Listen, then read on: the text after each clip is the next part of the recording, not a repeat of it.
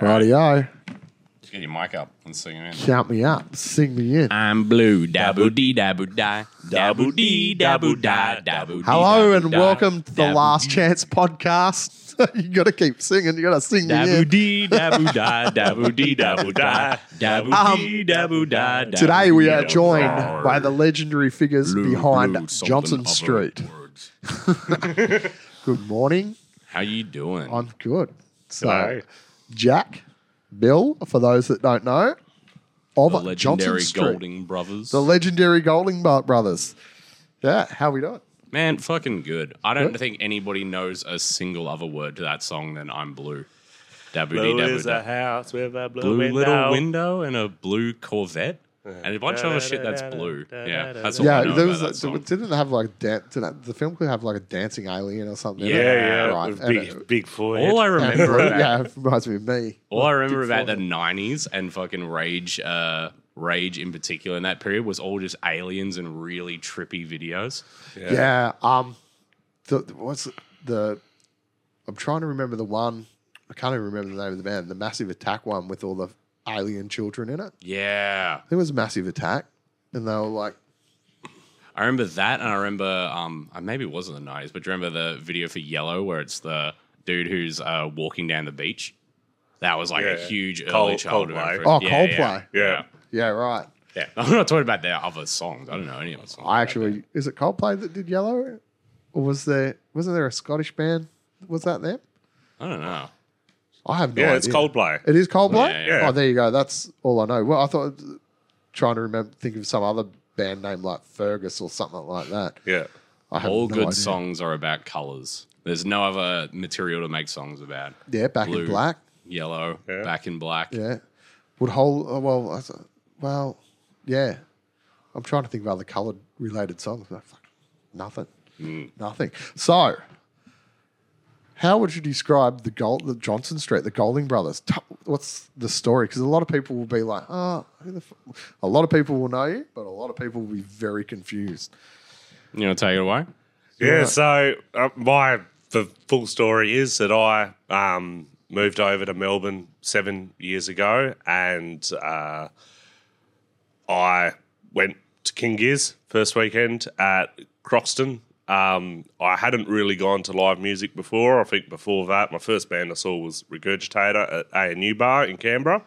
Then I saw Metallica, the Deaf Magnetic Tour in Perth, and I think that was it until I moved here, and then I was really into Nonagon Infinity, and that was the Nonagon Infinity Tour, and then I was like, that's fucking awesome. I moved over here for work. And then I went and saw Friends of Rom, and Cosmic Kuna supported Friends of Rom at Max Watts, or it would have been Max Watts. And then I was like, this is fucking awesome. And I messaged them and I was like, where are you playing? And what do you call it? Didn't really get back to me or whatever, but followed them on Facebook and all that. And then the next place they played was here.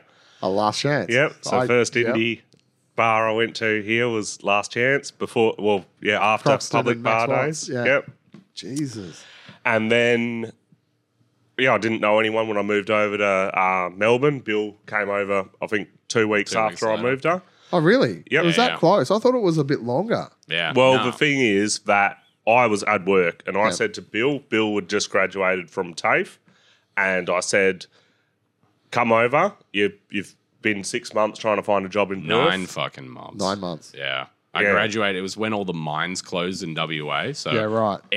all the mines closed, and all the experienced guys came back and just took all the entry level jobs from all the graduates. So like youth unemployment was the highest it had ever been in all of Australia. I think forever since then. Yeah, right. Yeah, and they just came out and just destroyed all of the jobs for the youth. So I've been looking for a job for 9 months. And yeah, at that point, Jack had moved here and he was You were like, just like- hey, you got no commitments. You should come over and just try it. And yeah. Yeah, that's what I and did. the thing was, if you get a job, what do you call it? You can pay back for rent. If not, what do you call it? It's all good. And yeah, that was real fucking awesome about Bill is like, yeah, I was going out and being like, fuck, Last Chance. Like, it's friggin' awesome. They just meet bands, buy them a jug, and then everyone's your friend if you buy them a That's jug. right, yeah. Beer talks, yeah. Yeah, and then I'll just go see bands that I like, and then if I like to support band, I'll just go buy them a jug and hang out with them. And right.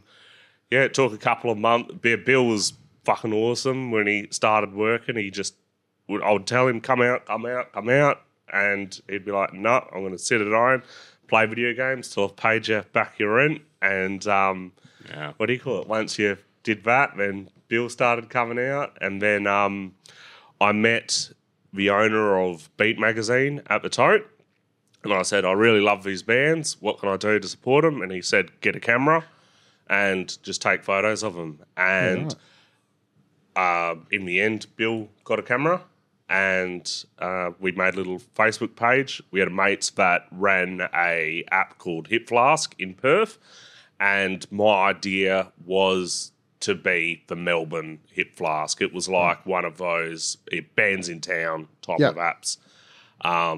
But yeah, we just did our own thing. Yeah, right. Because in essence, like Johnston Street it's a well, even the name suggests it's music centric, but it is all about supporting bands. It was 100% the deal from the go. Like where the missing part to this is like when we'd go to gigs all the time, we met so many people all the time. They'd always be asking Jack in particular what gigs are on, what bands are playing, who should I go see. So we got asked that question so much, we just put the list together. And that was like the first thing we started doing is like, here's the bands that we really like. Here's the places they're playing at. You should go see them. And just having all of that in one place is something that not a lot of people were doing at the time. And now the people that are doing it are like way better than we ever did it. Yeah. But so in essence, like Cosmic Kahuna were kind of like your introduction to like local smaller bands. That was where it started. So there was no real... It was like Metallica and Regurgitator before that. I was really into stoner rock. Yep. And Dave's my cousin who books Bendigo Hotel. Yep. Or second cousin, whatever. I would go to a couple of stoner rock shows, and the crowds aren't super exciting. So I would just get into the punk stuff because I just like bouncing around, especially when Toad Upstairs was... Before they renovated it, when it was tiny, you could see some real fucking awesome hardcore shows up there, and just a beautiful release of energy. Right. For punk, I was never really into garage music, but punk, I was Tony Hawk's. I remember talking to people at the Tote, and they'd talk about Misfits and Dancing and all of that, and I'm like, and Black Flag, and I'm like, I never really, I don't know who Dancing is, sorry. And I felt like, fuck, I'm an outsider here. But it's interesting that part, isn't it? Because I even similar. Like I grew up in a small town.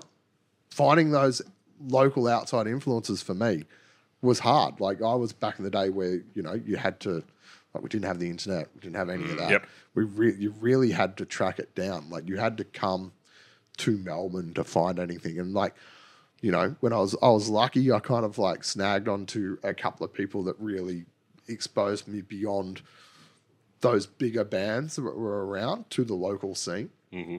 But you kind of like feel a bit stupid when you come in and people start talking about all these bands and you go, I don't know what you're talking about. Like, because there is like literally thousands and thousands of bands in the world and everyone has an influence.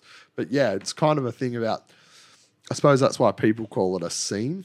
Like I really hate people being exclusive, like excluding you because, oh shit, you've got the wrong patch on.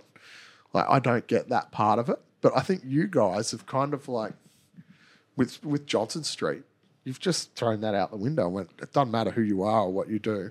Yeah. This is just good music. Just go listen to it. You don't have to know everything. Doesn't even have to be good music, just good vibe. Good vibe. It's Melbourne. It's never good It's had music. a lot of very average bands, but had a lot of good nights at average bands. Well, that's an important part of it as well. Like, not everyone's going to be a fucking superstar. Like, they're not. But it doesn't mean you're going to have a shit time. And it doesn't mean it's necessarily bad either. Like, it's just Yeah, it's having good times with good friends, and that's something that like a lot of people take for granted, especially like the people we haven't known so long. Yeah. Who didn't know us when we first moved over here. Is everybody thinks that like we're either born and raised in Melbourne and like ingrained. Like people would say to us all the time, "It's like, oh, it's easy for you guys to make friends. Like you were born here. You've like know you with someone." It's like, no, we didn't know anybody. But it kind of sounds like because I met you when like that first year we had the last chance. I met yourself. Yep. And I really thought you'd been around for years because your knowledge base of local bands was even beyond mine. And I'm like, mine's pretty good. But yours was like encyclopedic and you knew good bands. Like you've got obviously have an ear for it. I don't know, that must just be a natural thing. Is it just going, oh, that's a good band? Yeah, it's bizarre because growing up I listened to industrial music in high school and I was on Soulseek and LimeWire and all that at the time and listening to bands probably that would play at these capacity venues, but in Germany or, Eastern Europe and things like that. And it's just my social life. I came over here, didn't know anyone and lived in the city and I, got to have something to do. So came out. It's amazing. It really is. And I really honestly didn't realise you moved together that close. Yeah. Because I felt like I didn't meet you for a year or so later. Well, like Jack said, the main thing when I moved over, because I started studying originally because I wanted to come over here and just do something. I didn't want to just be... I'd already wanted to work for like 9 months, couldn't find a job. So I started at RMIT doing IT again. And I just finished studying IT and the whole first year was just going to be stuff I'd already done. So I was like, this is garbage. Quit that. I was like, I'll try and find a job here. And after looking for a job for 9 months in Perth, I found one in like 2 weeks in Melbourne. I was like, oh my God, I guess I'm staying here then. Scary, no? Yeah. And I just didn't come out till I paid off Jack. That was like that was a number one thing for me. Like I couldn't justify, I was earning fuck all. I couldn't justify spending anything till I'd like cleared all my debts. I can't get over it. Like, I'm just like, oh, okay. Because it's a great reason, like, to think that it kind of started as just to meet people. And then, like, it morphed into supporting bands. And then it morphed into, like, so much more. Like, your photography turned into a whole art exhibition. You chased bands all around Europe, which was pretty cool. Because was that pre-pandemic or post-pandemic? Post-pandemic. So It was like this, pretty much to the date last year was when I flew to London. Right. And then, so that's like 6 years after moving to Melbourne. Yep. And then you took off on a 6-month trip. Yep. Chasing bands. Do you know the stats on it? Like, do you know how many bands you saw or like what days you did anything? If you were to talk numbers about us, it's 2019, I went to 224 shows, I think, in the year, and I know people have done more. I'm not meant to swear, but fuck. 224 shows in a year. Yeah. It was funny during when the lockdowns first happened. I was like, oh, I don't feel tired anymore. But when you don't go out 4 or 5 nights a week, yeah. Well, I think that's the important part about fucking the music scene as well. Like, I know a couple of people that had 5 or 6 gigs a week, and I'm like, where the fuck do you get the energy? Like, it's a big commitment. Yeah, 224 shows. And if you go into 2 on Saturday and 2 on a Friday, or 2 on a Saturday, 2 on a Sunday, it's still that's your whole weekend. Yeah. Like, if you're working Monday to Friday, that's 7 days a week full time. Yeah. Yep. Especially when it was like before the lockdown, when they'd have like when Melbourne was really thriving. It's gotten really kicking up again and really getting good again now. But when it was like really thriving, if you wanted to see like, oh, there's this band that I've been waiting to see for ages and they're playing on this day, that's going to clash with 3 other bands. So you're going to 3 gigs. The Melbourne we did clash, that all the freaking time. Like, I don't know what our record of number for like going to shows in a week is, but it's got to be at least like in terms of bands I've seen, like without going to a festival or all day thing, it's got to be at least like 20, 30 bands I've seen in like 1 week. Not like different shows and stuff, but watching like whole sets at different places. I think it's more than that because like that February that year, I saw 33 gigs in 28 days. No shit. Yeah. And then nothing. Well, I've had nothing. Well, during COVID, but in March I was still hanging on. March is still kicking. Yeah. Yeah. That's. I mean, again, you talk about support and what you do just by like the photography and just even like exposing bands to different people. Like, I think I'd heard of Horace Bones, and then hadn't seen them, and then I spoke to yourself, and you were just like, boom, This is the truth. You've got to see this band. And I think we had them booked here for like a month later, and it was like the first time I saw them. I'd heard this, like we had on the playlist, and I heard them. I thought they're very good, like excellent songwriters. And then they played, and I was just like, "What the fuck is this?" Yeah. Like, this is one of those bands where you just go, So, but you kind of exposed it to me, where you were like, "Oh, if you got to go see a show, go watch Horace Bones." Yeah.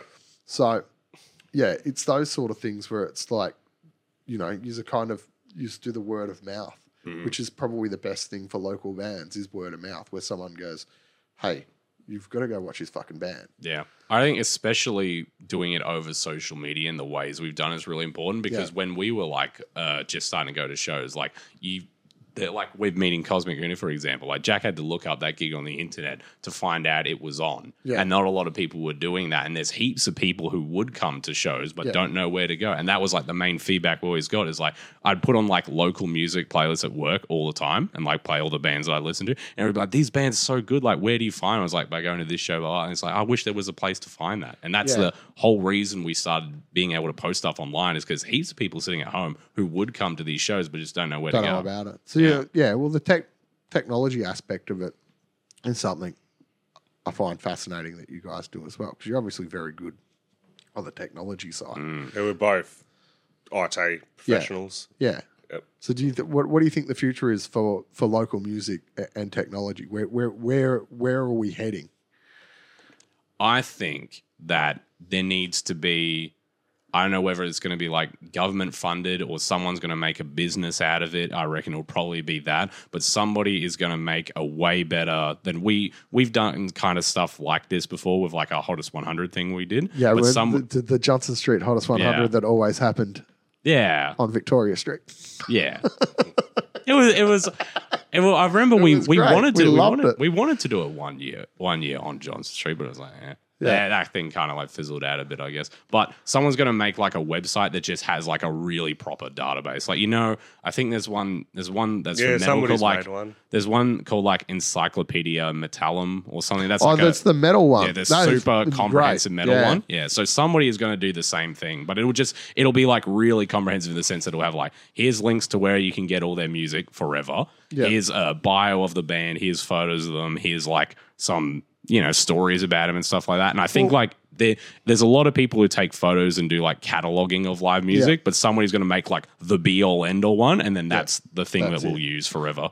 Yeah, because even from our end as a venue, we look at technology and we probably like don't fully grasp what it can do for us. Like social media and stuff, but in essence, that's marketing. But there's something there for us that we can use to expose local bands to a wider audience. Like traditionally, it was radio. Yeah, like that's how you did it. And the only people that do that are local radios, like local radio stations, community radio.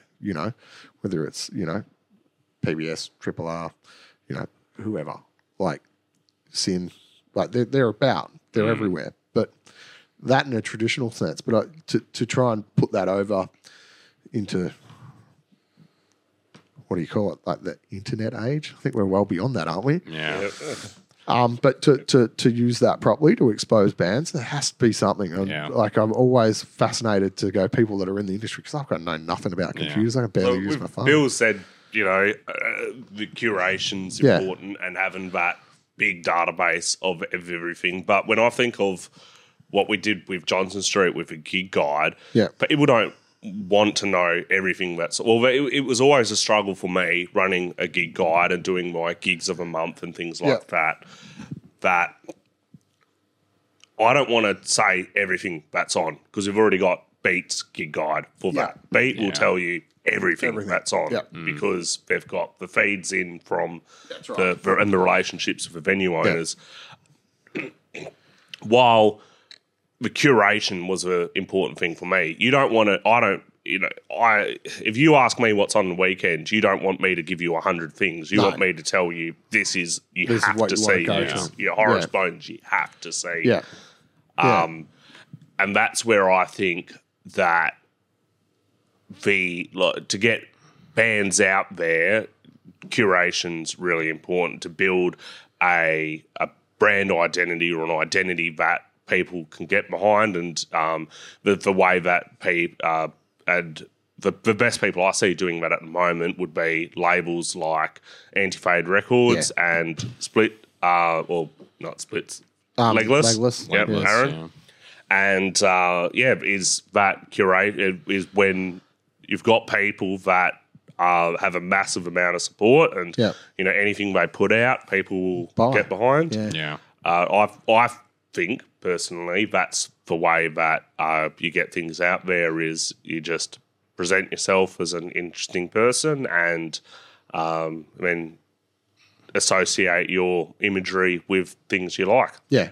I think that they're two of the great examples as well, especially like Anti-Fade's been going for so long, and I can't think of one dud thing that they've released. No, everything that they've released, like it's just Billy's so great. Billy's just it is fantastic music. Like, and you wanna listen to it. So from the very beginning, like from Anti-Fade 001 right through to I don't know what they're up to now, but it'd be up there.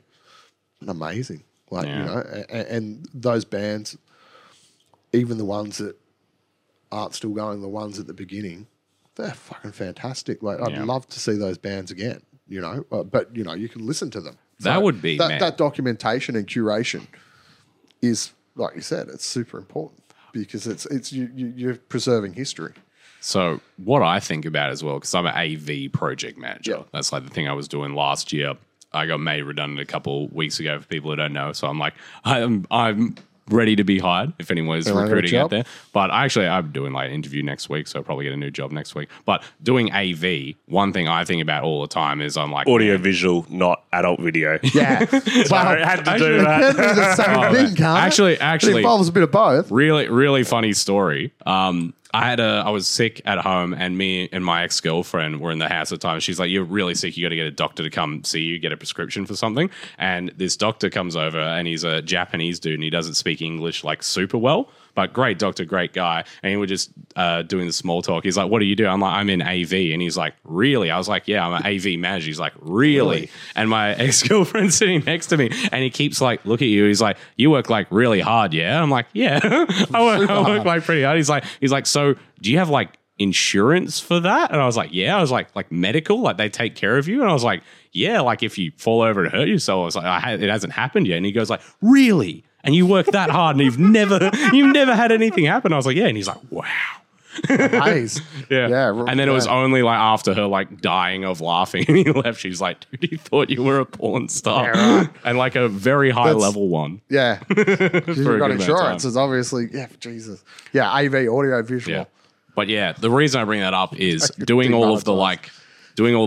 I haven't done a lot of like live event stuff, but all of the like video conferencing and tech and screens and stuff I've set up. What I would love to be able to do is in a place like this, set up some type of rig that we could have like permanently that's out of the way and not going to get damaged, where we can just automate and make it really easy to film gigs and like get versions out. Because Max, for people who don't know, Max that does sound at The Last Chance, he does a super good job of making live versions of a whole bunch of the bands that play here. Yeah. And I would love to if we got the money for it or like the system to do it safely. Because the problem is like you put something up like here and you see people hang off the roof and shit. And you just can't risk it. Things will get broken. That's something because we've obviously been working on for a long time. And, that we're about to start doing that. The biggest drawback is the cost involved. Yeah. There's obviously grants and stuff out there for it, but us being us and being as independent as we can be without, taking, like, we don't want to take money away from bands. Yeah. And that's why we don't like grants, is because we think, like, we're a private business. We sell alcohol. We should be able to fund these things ourselves, because in essence, we're the ones that will benefit most from, well, not most, but we benefit from doing these things. Yeah. You know, and we think that that grant money should go to bands anyway for things like touring and recording and things that, you know, are important for bands. But we do have a little system kind of in place, like even like doing this today in here is like, it's like a test run for trying to do those things, because we just think there's all these great bands that don't get the exposure that they need. And we think if we can be that link to expose them, even if it's just to a couple of hundred different people, and just 3 of those people go, that's great. Yeah. Like you guys did, and go, I really enjoyed this. I want to go watch it. With what I'd say about that as well is, from us doing videography, or Bill doing videography, is what people have always said to me. Like, first time I met Eamon from the chats, he came up and said, oh, fuck, I watch your videos all the time. Yeah. And what people like about our videos is that it's shot on a handheld camera in the pit. That's right. Directional mic, right? Or It's like a stereo mic, but yeah. Yeah, just a mic you put on a DLSR camera. Yeah. Mirrorless, but yeah. Right. How to get technical and nerdy. Get nerd out on the cameras, mate. That's but no, doing the video stuff, that was one of the main reasons I did it. And like, I've had a lot of good feedback in the photos. So I pretty much only do photos these days, but that's where I kind of see myself going. And one of the reasons that the whole reason I did videos in particular in the first place is a lot of people would be like, I know, especially if it's like a newer band that's supporting, they're like, I want to go see this band and I like the headline. I don't know anything about the rest of them. Yeah. Oh, what do the other bands sound like? And if they like really new, they can't find anything about them because, you know, getting a recording together is expensive. You need to play shows. Stuff. Yeah. And get that money together. Yeah. Yeah, exactly. So what I would do is like at least film one song for every band and then put it on our YouTube channel. Yeah. And like the main example I think of when I talk about this is Pistol Peaches. Because they great, weren't they? Yeah, they took so long to get a recording out. Yeah. That when one of their first gigs, because we've known those girls so long, great people. Yeah. I filmed one of their songs and put it on YouTube, and they got to share it around. So when you search Pistol Peaches, it pops up with that video. So that's how a lot of people, I'm not saying that a lot of people came to see them because of that video, but when they searched them, they're like, here is the band, and you can actually see them. Yeah. And they'd see either, like, especially when you're standing a bit far back and you see it's a great gig, it sounds good, people are having fun. And it's like, that's when people look at that, they go, I want to see that show. And I think you get that vibe a lot more when you're shooting from a handheld thing. But on scale and thinking about doing it at a venue would be a lot harder than that. And we can get into it a bit more, but the reason I shoot on a compact camera is I want to be right in the middle of it. Yeah, exactly. And like Bill's, how much? Like if you broke your camera at a gig, it would be well over 10 grand, right? Yeah. Well, I walk it right. Not that I feel almost honestly uncomfortable saying how expensive all the shit I carry around is, but like, I carry around stuff worth a lot more than a lot of people's cars. That's sure. That's the other part of it as well. Like, you know, like I love live footage, like just because there's more energy to it. You know, like most of my favorite film clips are all live based. They've got a bit more, you know, you can see the fucking sweat on them. You know, you can see the passion. But yeah, you don't realise when you to get something of quality to put out, it's a lot of money. Yeah, there's a lot of money involved in doing that, and even the process of going back afterwards and editing and making sure the sound's right. Everything gets huge. But I think that is for us, I think that is the next step. Like, you know, even if it's like you get a 3-minute song and you capture it right, I think that can make the difference for a band in the future. There's so many photographers and videographers out there though as well that it could even be a case of if they get the exposure or, you know, the drink tickets or whatever to be able to perform. No, sorry, to be able to capture a performance. And a lot of them, just love doing it. And like for me, like I earn enough at work. I work hard enough to do that, and I never want to go shoot a band I don't want to see just because I'm earning $100 to shoot them. Yeah. I want to do whatever I want, and I want to shoot it the way that I want to. And if you want to use it, fine. If you don't want to use it, who cares? Yeah. Passion's important because passion overrides common sense. That's the way I'd approach it if I was in a venue. Is just you use your platform to get other people's work out there because there's so many people that are super excited to. And I think that I again gets back to that bit where being wanting to have more people come into the scene is better for everyone. It's better for the bands. It's better for creativity. It's better for better for us as venues. It's better for everyone. So I think that getting this music out to particularly younger people and exposing them to it is like what we should all be working towards as, I won't say industry, because it's different to what we do. I'd say as a community, it's important to do that and to share those experiences, which you guys do, and that's what you did with Johnston Street. So I think it's important that people get out there and do that as much as possible. Yeah, I love that you have to find a balance between if you want to be like a professional and like not mocking any of the people who do a lot of more stuff for money and want to make like a career out of it than we do. Like more power to you. Yeah. Like absolutely go like work really hard and like make stuff that is great enough that you can sell it and do whatever you want to do. But like you have to find a balance between like there's a reason we're doing like in terms of taking photos, for example, there's a reason I'm not like at the AFL doing like photos for them or like at big events. I'm doing music because I want to do music photography and I don't really care. Like Jack, I'm in the same business as Jack. I do enough working that I don't really have to worry about the money side of this. Yeah. So I approach it from the mentality. You're a patron of the arts. Yeah. I really. It feels like it's dorky when you talk about all the lovey-dovey feely stuff of this, but like we do it because we freaking love it. We always have. Yeah. Which is, I think, important, like everyone can be a patron of the arts. You don't, like, when you talk about, like, particularly in this world, like, everyone's a patron of the arts because you're supporting it. We don't get as much government funding as people think, and, the bands definitely don't. So, what they do get is, like, community patronage to fucking go out and do what they love doing. I hate that stuff. Like, people have said to, I think in Europe, someone said, oh, you're like a journalist. And I'm like, I'm a dickhead with a camera. Times, the reason why I go out is because like, it's fun, right? Yeah. And it's dumb, and I get to meet a lot of good people. Yeah. I'm not I'm not going to wank it up. It's quid pro quo, though. Like, you know what I mean? It is quid pro quo. Like, you go out and have a good time, but then you give them back. Yeah. You're a patron, Jack. You're a patron of the arts. Subscribe to my not your patron. Hey? No, not your patron. Yeah. Someone said to me the other day, the problem with you is that you walk around like a guy with a camera instead of a photographer. And he's like, you should walk around like a photographer. And I was like, being a guy with a camera is pretty great.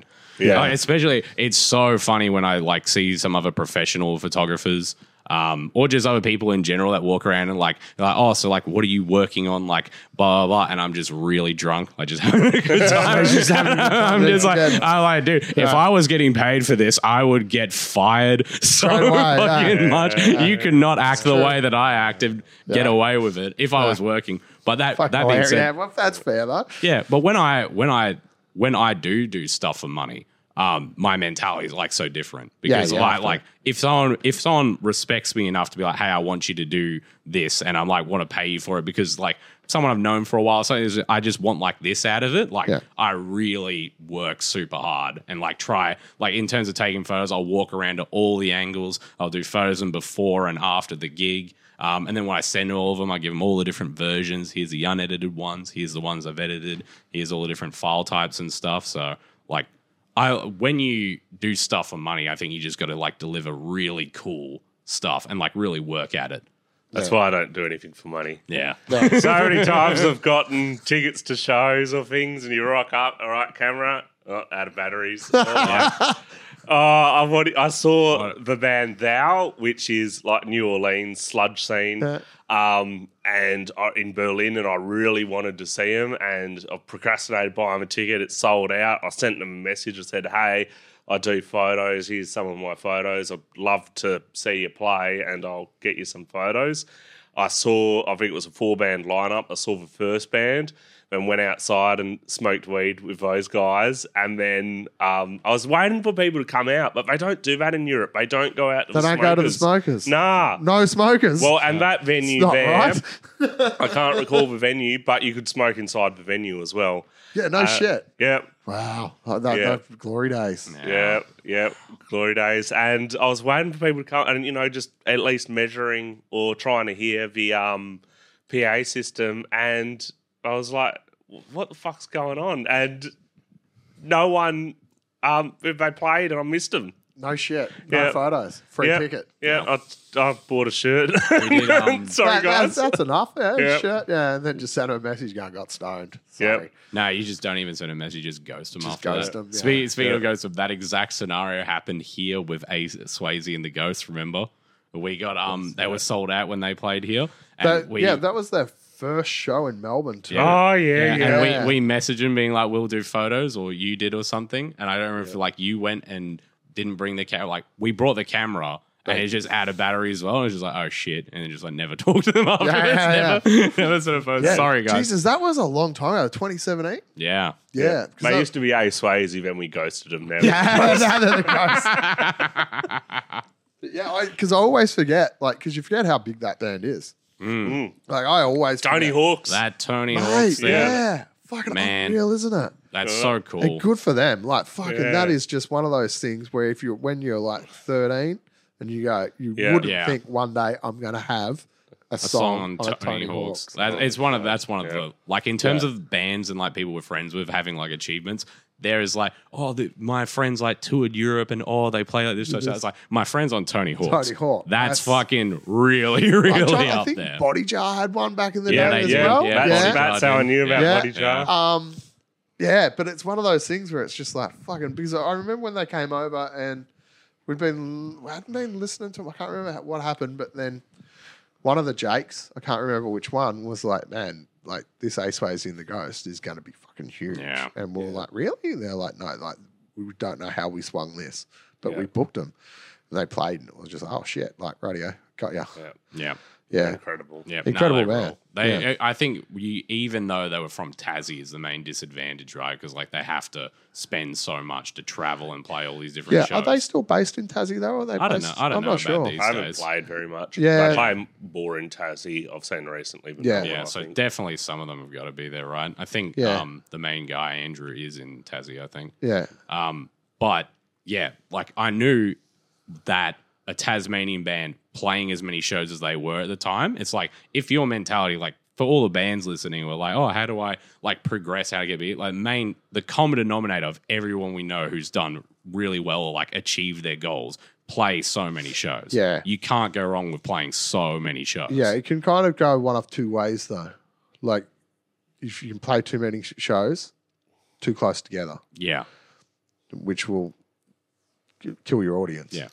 But unless you're one of those bands, probably like them, that are just, they're going to pull in new people every single week. Yeah. But they all had a period at least where they played heaps. They don't do that anymore, it's work obviously. ethic. But yeah. I think it's what you're referring to as the work ethic to get out, get the knocks, and just to battle through them. Especially if you're really, really good, like they obviously are. They could battle through them. And, because you're going to have dud gigs. Everyone's going to have dud gigs, but no one shows up, the planets don't align. It's going to be raining. Like, weather has things to do with people rocking up. So you've got to just keep knocking at it and working. But even, like, I think like some of the band's work ethic, I just sit back and go, shit, Amel and the Sniffers were a band that did that as well. Yeah. They just played. It didn't matter. Yeah, they were like, Clans are obviously like I think the number one of that. I don't know what their stat was. It was like fucking literally 500 gigs in a year. Yeah, I would hate to know it was how some many gigs they've obscene amount that they did in 1 year. It's been like 50. Or maybe no, maybe 500 like is like crazy. It was a lot. Yeah, it was like way more than they played once a week. Yeah. This was before we even moved to Melbourne. But Yeah. when I heard about that from Jake, I was like, that's so Yeah, when they crazy first started, expensive. they were just knocking them out of the park. Yeah. 1, 2, 3, 4, 5, and then I yeah, think the community makes it important, a lot easier to do that. That's the only way I'd be able to do it. Yeah. And the only bands that I've gone and seen every show they've done is because they've got their mates that go, and we all just have so good much time. fucking fun Yeah. going every time. Yeah. Yeah. That's I think that's the other part of it as well, like the social aspect of which obviously what we started talking about. It's probably just as important as any other part of it. Yeah. Well, it's not greater or lesser than. It's like an equal contributor. Yeah. And the barrier to entry is, it seems like starting and meeting these people for the first time, it seems like it's this giant wall of nothing. like you can't get over. But Just walk really, it's as simple as like just saying hi. Yeah. It's a tough thing to do, but like, especially if you go to enough shows and say hi to enough people, like you will meet all these people. Yeah. And I don't think I've met a lot of like pretentious-y kind of like more elitist type of art guys, but for the most part, anybody you walk up to, especially after a band's played, if you walk to them and say, hey man, that was a great show, and talk to them and say like, Yeah. thanks for playing, they'll be like, yeah, I'm really happy Yeah. that you came. It's Yeah. They'll give you time everybody of day. who comes across as abrasive, I would just assume is shy. Yeah. Yeah. Oh yeah, That's a 100%. Like common thing I'm not a big talker. Like I don't talk much. Like especially with people I don't really know, or people I do know, I'm probably more quiet around because I don't feel much to say. But did you find that different when you did your Europe tour? What the crowds were like there? Were they welcoming? I thought it would be a bit more like what it was like in Melbourne, but yeah, I guess there's a few lenses you could do it. So one thing that we've done is we had a house in Fitzroy North, and we brought heaps of bands down from Sydney, New South Wales, and Queensland sometimes.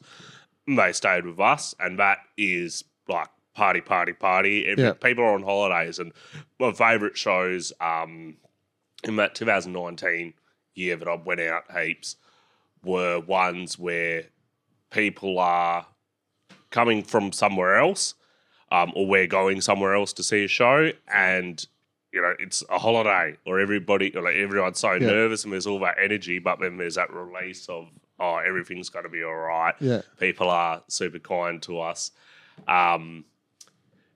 There was a bit of that around in Europe, well, especially like traveling with bands. The bigger shows, it's harder to make those connections. If there were a handful of people I've met that are, now I'm sure lifelong friends, or the same way that it was in Melbourne, but I found it a bit harder to, just go up and chat to people and the smokers and things like that. Yeah. And the demographics were quite a bit different as well. So, like in Netherlands, for example, it was a lot older, straight-laced people, I guess. It wasn't as wild as what it is down here. Yeah, right. Some of the photos you took there look pretty fucking wild. And Especially with the Stiff Richard shows. oh, yeah. They Those were some wild pictures. I don't know if that's just like every picture you see of them are wild, but that one where the roof seemed to be like, The upside down one. Yeah, that was in it was fun, even finding a venue. And there's so many different ways you could talk about it. But for that, I was staying in, where is it? Leipzig, which is like the capital of East Germany. And I had to get a train for an hour out to Halle, which is a small town, and then had to get a tram up to the venue was called whatever it was called. It's a secret venue, so right. it was 3 letters, Yeah. and I was like, "Where is it? There's no KGB. address. What's going on?" FBI. I couldn't find this, and then eventually because they're flat out. You're driving so much. so much, yeah. Yeah, and I've got it easy. I've got a 1 hour train. Yeah. They've got if they're going and playing somewhere like in Prague or something, I'm like, nah, I'll be right. I'll see you the next day. I could. They told me where the place was, and I got the tram up, and then had to walk around this zoo or something.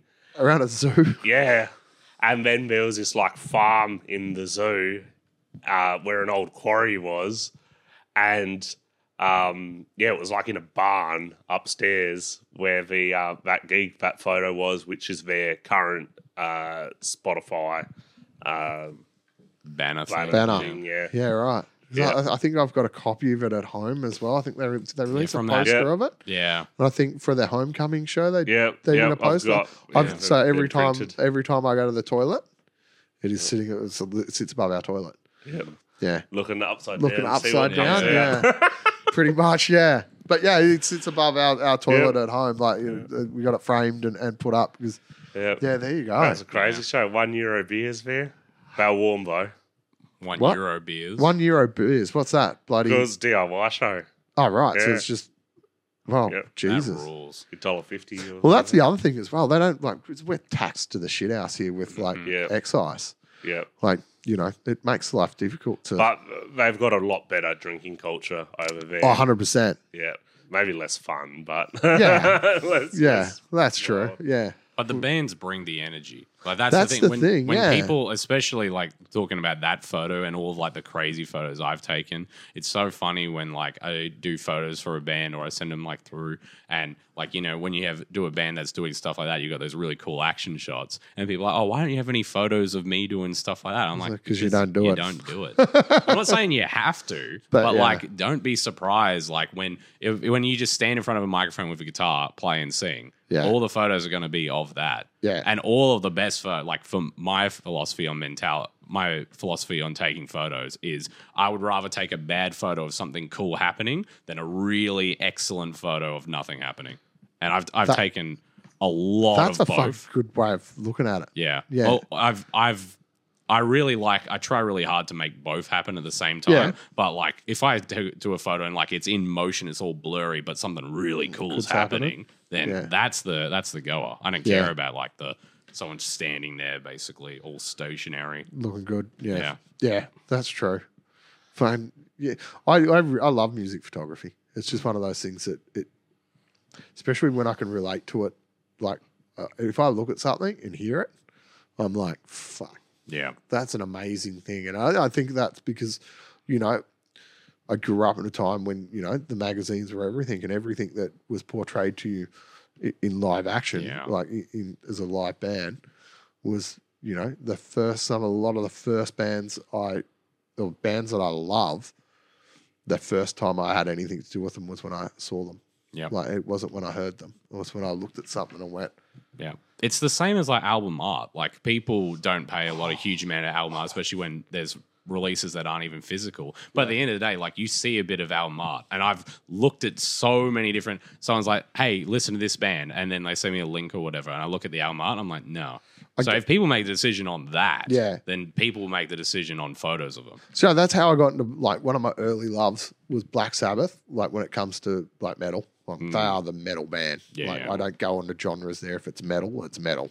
There is nothing else. But they were the first big because I think it's Sabotage. But we had in the record collection, we had my parents had the weirdest record collection of all time. It went from that 60s Beatles, Brit Invasion right through to like the Clash, and then it kind of like went into new wave. Like they had a bit of everything, but there's a Black Sabbath album where on the front cover they're all on the front and they're in their tights and the leather jackets and everything. I think it's Sabotage, but then when you flip the record over, it's the back of them. Yep. So you see you just see their backs, and it's to me, I just looked at it and went. Like flipped it over and went, oh fuck, what is this? And then I put it on and I was just like, oh shit. Yeah. Like that's how I got into it. It was album art still. Like even if I go and flick through something, like a lot of the times I'll buy something just based on album art, not knowing what it is. Yeah. You get the biggest surprises. There was I can't remember if there was a band from Canada. I can't remember the name, whether their name was Turbo and the album was called Sailboats of White. Well, the name of the band was Sailboats of White and the name of the album was Turbo. But I bought it based on the art. And it was just the most still, like I've got the record at home, haven't listened to it for years, but it's one of the most fucked up albums I've ever listened to. It was just like fucking and Insanity. Like they were one of those Vice bands, like from the early 2000s that Vice just got onto, and I didn't know that until after the fact. But it was a record store called International Trash in Richmond, and they just had it there. It was just a single CD copy, and I looked at it. It's got a cat on it. It's like, oh, fuck, that looks awesome. It was just huge album for me. So artwork, photography, and those visuals. I can't believe it's a cat. I was just imagining it with a sailboat. Yeah, I'm trying to remember it because it's been. I lost the actual. So it's just. I've actually just got the CD now. I've lost the actual artwork for it. Like I don't have the. Like it just sits in a clear case, so I can't remember it. So it's all You haven't put memory. a photo of your cat over it. That's when you get confused. Could have been. Yeah, Man. maybe she did. She belongs on an album artwork. Yeah. Yeah, but I don't think anyone's gonna.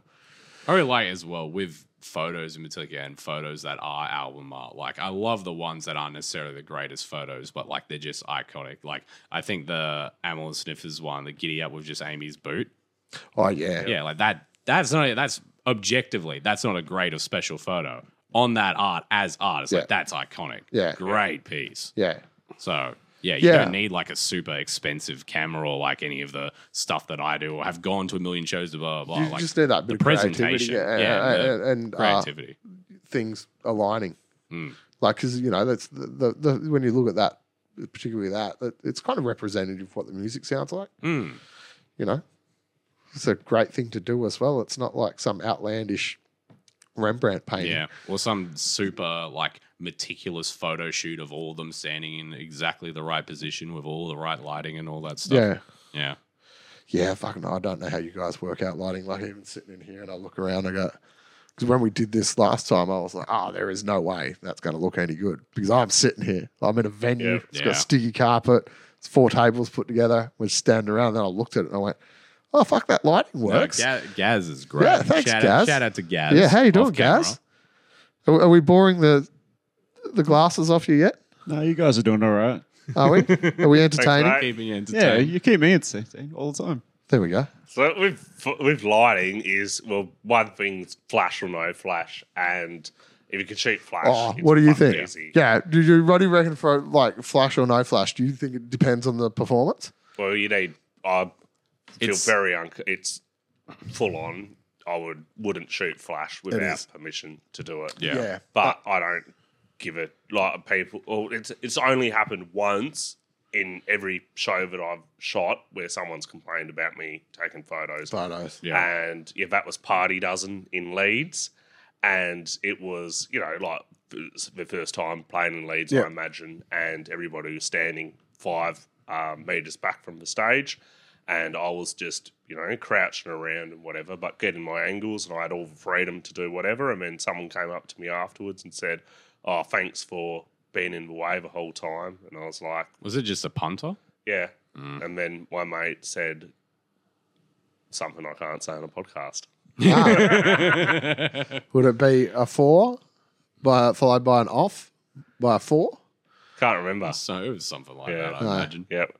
You can say it like it just means more editing work for guys. Yeah. I said a bunch already. Sorry There, about that. there are a few right. things we're Wait, saying. boys, I ain't editing shit. This Yeah, there you go. See? Fuck it. Yeah, it was shit. Yeah. Shit. With like doing photos, I think etiquette's like pretty important, but you just you learn from doing stuff. Like, Yeah. learn from just going a million times what's acceptable, not acceptable. Yeah, if you With like, Flash, you it's know- like, just don't. Like my thing that I'm not in a band, so I can't really complain about this. But if someone will like while I'm doing something, put the camera like right up in my face and then flash in my face, I probably It would do that to you, Bill. Yeah. I would- there'd I- probably be a I'd probably be guitar like- coming at you. Yeah, some retaliation Yeah. is coming your way. Yeah. The only so I think just do whatever you want, just be respectful and it's fine. Yeah. But I think my I think philosophy it's is like any live music space. Be respectful, and I think Yeah. yeah. and just don't my thing is just as a photographer, just don't fucking put yourself over the people who are watching the show. Yeah. That's really important. I think that is incredibly as well. And I've seen a lot of people like get amazing shots. And when someone sends me like photos of them, especially of gigs where I've seen this happen, is like actually so funny to me. Someone's like, look at how good this guy's angle is. It's like, I was at that show. He was like climbing over people. But that being to do that, and like I would just never do that. Yeah. But that being said, like I wouldn't judge that person for it, especially on the day, because you don't know the situation. Like especially if like someone's working really hard doing all that invasive stuff to get photos for a band. But if that band asked them to be there, it's like, oh, if they asked me, I would do the same thing if that's what they wanted. Yeah. So I don't know if that's the situation they're going into. There's only one time I've ever seen something where I was like, I've never actually vocally complained to people about stuff like that. But one I saw, which was, this is the worst thing I've ever seen. I was at Bendigo Hotel, and it was, I think then it was Nola. It was a Japanese band. Oh, yeah. Nola, great. Yeah, great band. Great. The photographer they had with him, Japanese dude, he had a flash that was on his camera. Nothing special about that. And there was not a huge amount of people. So he had plenty of like room to go around. But what he had is he had a wireless receiver to another flash that was on the stage. Not unheard of as well. But this is like, we're talking stage behind me. I'm in the band facing the crowd. The flash is here behind the band, flashing directly into the audience. Yeah, right. And he would do that every 30 seconds to a minute. Yeah, right. Like flashing into like the entire... That's it literally was like a strobe, and it's like to everybody who's there. Yeah. Because he's also standing in front of the band doing that too. And he got some really cool shots. Great fucking photographer. I still follow his page to this day. Yeah. Really great. But a bit like, too much. Dude, Yeah. Dude, you can't do that. Nah, I reckon that's all right. Because what I was thinking, like, I was curious what the show was and if I was there, and I was there at that one. But the guy that was crowd killing that, no, it was a Monday night. That guy they was just played a support show, and this was their headline show on a Monday night. And that guy crowd killing was such a shit. Shit. Yeah. That guy was terrible. I say it's in some bad moments. That was one of them. Do you remember? Hotel. Sorry, guys, but like, I think, I've seen a lot of triangle-shaped men. What do you call it? Pulverized people at the Bendigo Hotel. Yeah, I think it's more the bands than the venue. But I've seen that happen a bit there too. I remember at that same show. Do you remember old mate Lachlan Watts? Was in the crowd too. Yeah. He took it as his personal vendetta to get that guy halfway through the set. A lot of people it's funny going to so many gigs, you watch like the ecosystem of like these little like rules and etiquette that's never talked about. But when you watch unspoken. Yeah. When you see the whole like life cycle of that, dude comes in way too far, ruins everything for like everybody for a bit. Then what happens, and he generally doesn't do that again. At least not for a couple of months. Yeah, it's like I can't remember the last time we want to watch Coffin on Saturday night, and there was just like someone kept kicking out the power supply for Abijah, guitarist, no Mossy's, the other guitarist, and just kept kicking it out, and I was like. At the same point, they're pushing the foldbacks in and knocking out the power. Yeah, Gasso sucks for that. Yeah, it's a tough one because of the height of the stage. Yeah. But, it's about that respect thing as well, because these guys were just fucking zero respect for the performance. Yeah. And so I in the end, it got to I didn't realize it was like the last song. And so I kind of was at the front and I just kind of had to lean over and put my hand on the power supply to keep it on. And I think it's like that part of it where you're like, mate, you've been doing this he's trying to play a show. You're not going to add his power supply. It's quite obvious what you're doing because you're standing right there. Yeah. Yep. And if you're not knowing that you're doing that, then you should be at the fucking back, not ruin it for the... People were like, well, they blow a speaker. And it's like, no, it was just some fucking idiot knocking out the... I think I was at a Drunk Mum show as well once. They had like an extension board. They had their power supplies in there for the guitar. This fucking idiot leaning over, full beer, and just started pouring it, and I've went, oh fuck, like this is where things just switch off. Yeah. So I've grabbed the beer and put it up and tried to mop it up because I was side of stage. And was he doing it intentionally? No, he wasn't at the beginning. He was just like I leaning think it'd over. been a different But then conversation. I moved it and kind of went fucking, oi. Like, whoop. Sorry. And I went, look, there's a fucking power supply there. Then he started pouring it properly. And I can't remember who it was. I can't remember if it was Dingo or who it Adam, was. Ding. And the office, they kind of looked down and went, they didn't realize what I was doing. They thought I was fucking with their power supply. And then they saw him pouring it and they were just like, the fuck? Yeah. Like, you know, like it's a situation that could get out of hand really fucking quick. Yeah. That's as much as we talk about our how much the camera costs. Like it's like Tom Cosmic Kahuna played here with his new amp. It was like 30 grand amp, and I just so many like pains me so much how many people have like lending gear and like I'll never forget. We booked. I think it was actually for my exhibition at Old Bar. I got Tony Clay to play, and he just bought this new guitar. It was like one of the most beautiful guitars I've ever seen. And I was like, know this guitar. yeah. And I was talking about. I was like, man, it looks so cool. He's like, thanks, and he like told me how much it was. It was like $5,000 for the people that are out there. Wondering how much it was. It was like $5,000 guitar, and he's like, yeah, like $5,000 guitar, and then a couple $1,000 amp. All of his pedals worth like hundreds and stuff like that. And it's crazy how like something that a lot of people don't talk about enough. I think is when you see a local band with really good sound, they're not. It doesn't break every time, but they're risking crazy amounts to play for so little. Yeah. So that's why like the etiquette, at least.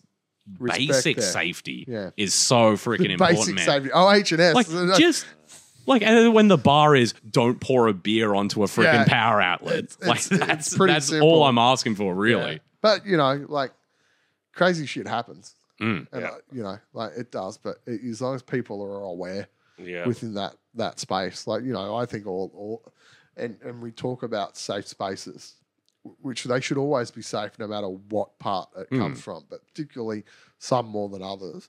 But yeah, on the OH&S side as a venue owner, like I freak out. I go to other venues and I'll be like, you know, because we have projectors and stuff everywhere, and you know, when people are crowd surfing, go for it. But that awareness, like I don't know, we had our, you know, like our projector sitting above my head. I don't know how many people have grabbed it. Yeah.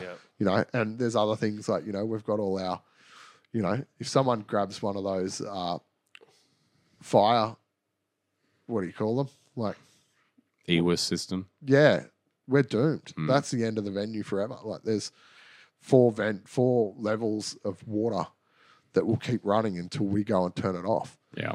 They'll keep running and it'll just destroy. That's why the worst story of that is that Cherry Bar one when the drunk mums one. AC Lane. Yeah, you've heard that one with the sewage line. Yeah, they had like a septic. Someone like that crowd surfing, someone pulled that out. Yeah. And it was just like Shit, this shit, mist shit. of just shit everywhere. Yeah, Just polluted I the forgot that stuff. they had the sewage run above there. Yeah. And yeah, if you ever heard the story, that happened like mid-drunk mum said. Yeah, I have. Yeah. Yeah, it's just one of those things. I forgot about that. Yeah. The funniest part of that story to me is like they played through and were like, this is terrible. Like, we have to leave. And they walked out and there was this giant line out the front of Cherry Bar. And so I was like, hey, what are you actually like waiting for? It's like, oh, some big DJs come to town. They're playing like the official kick-ons are here. And they're like, have fun with Good that. luck. And just like walked away. All right. Wasn't my fault. I didn't do it. All right, we're wrapping up, I guess. Well, there we go. We just got told to shut up. I don't know what we talked about this whole time, but anyway. Yeah. Gig So stuff. we'll do a wind up. Best part of being a part of Johnston Street. Spending time with my brother. Aww. Is that an important part? It's funny thinking about Bill and I were really close growing up, and then Bill moved away. Bill moved out to his share house, did his whole thing there, and it's been great to spend more time with us. And I think I definitely overappreciate or underappreciate. Yeah, how much I've been able to do with my siblings here, both Bill and to a lesser extent Sonny. Yeah. It's been awesome. But I would say the free tickets. The free tickets. Yeah, free beers. Um, Actually, real quick, like one of the things that with the whole Save the Tote campaign and everything about it, like our page was called Johnston Street because that is the strip that we did all of our live gig Friendship stuff on for strip. so long. friendship, Yeah, made so many great friends, so many memories going up and down that street.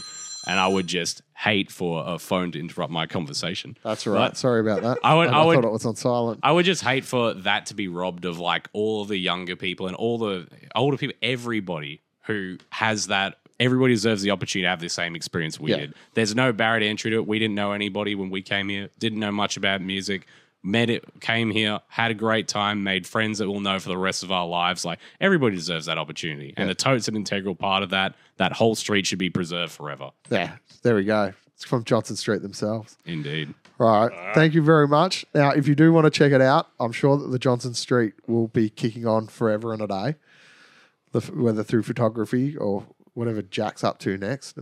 Is there a Johnston Street in Perth? No. Damn it. We didn't They're talk actually- about it, but it's pretty much an hour drive to every venue, and everything's so spread out in Perth. Right. And that's one big, to wrap up, there is nowhere from going all around Europe seeing bands. There is no hub for music I've seen even remotely close to that in North Melbourne. Yeah. It's a Nowhere. pretty amazing Yeah, space. not in London, not in Berlin, not in Barcelona, nowhere. Hear that to wherever you are, politicians. Yeah. Right. Thank you very much. Thank you to Bill and Jack. And thank you to Sonny, who is not here. Yep. Love you, Sonny. Hi. This has been the Last Chance podcast. Make sure you tune in next week. Hit the like button and subscribe. I'm sure that Gaz is going to put it up because I would have fucked that up. But thank you very much. Thank you, Golding Brothers. Thank you, people watching. See you at the We'll pub. catch you soon. Dabble dee, dabble da, dabble dee, dabble da. That's good. Cool.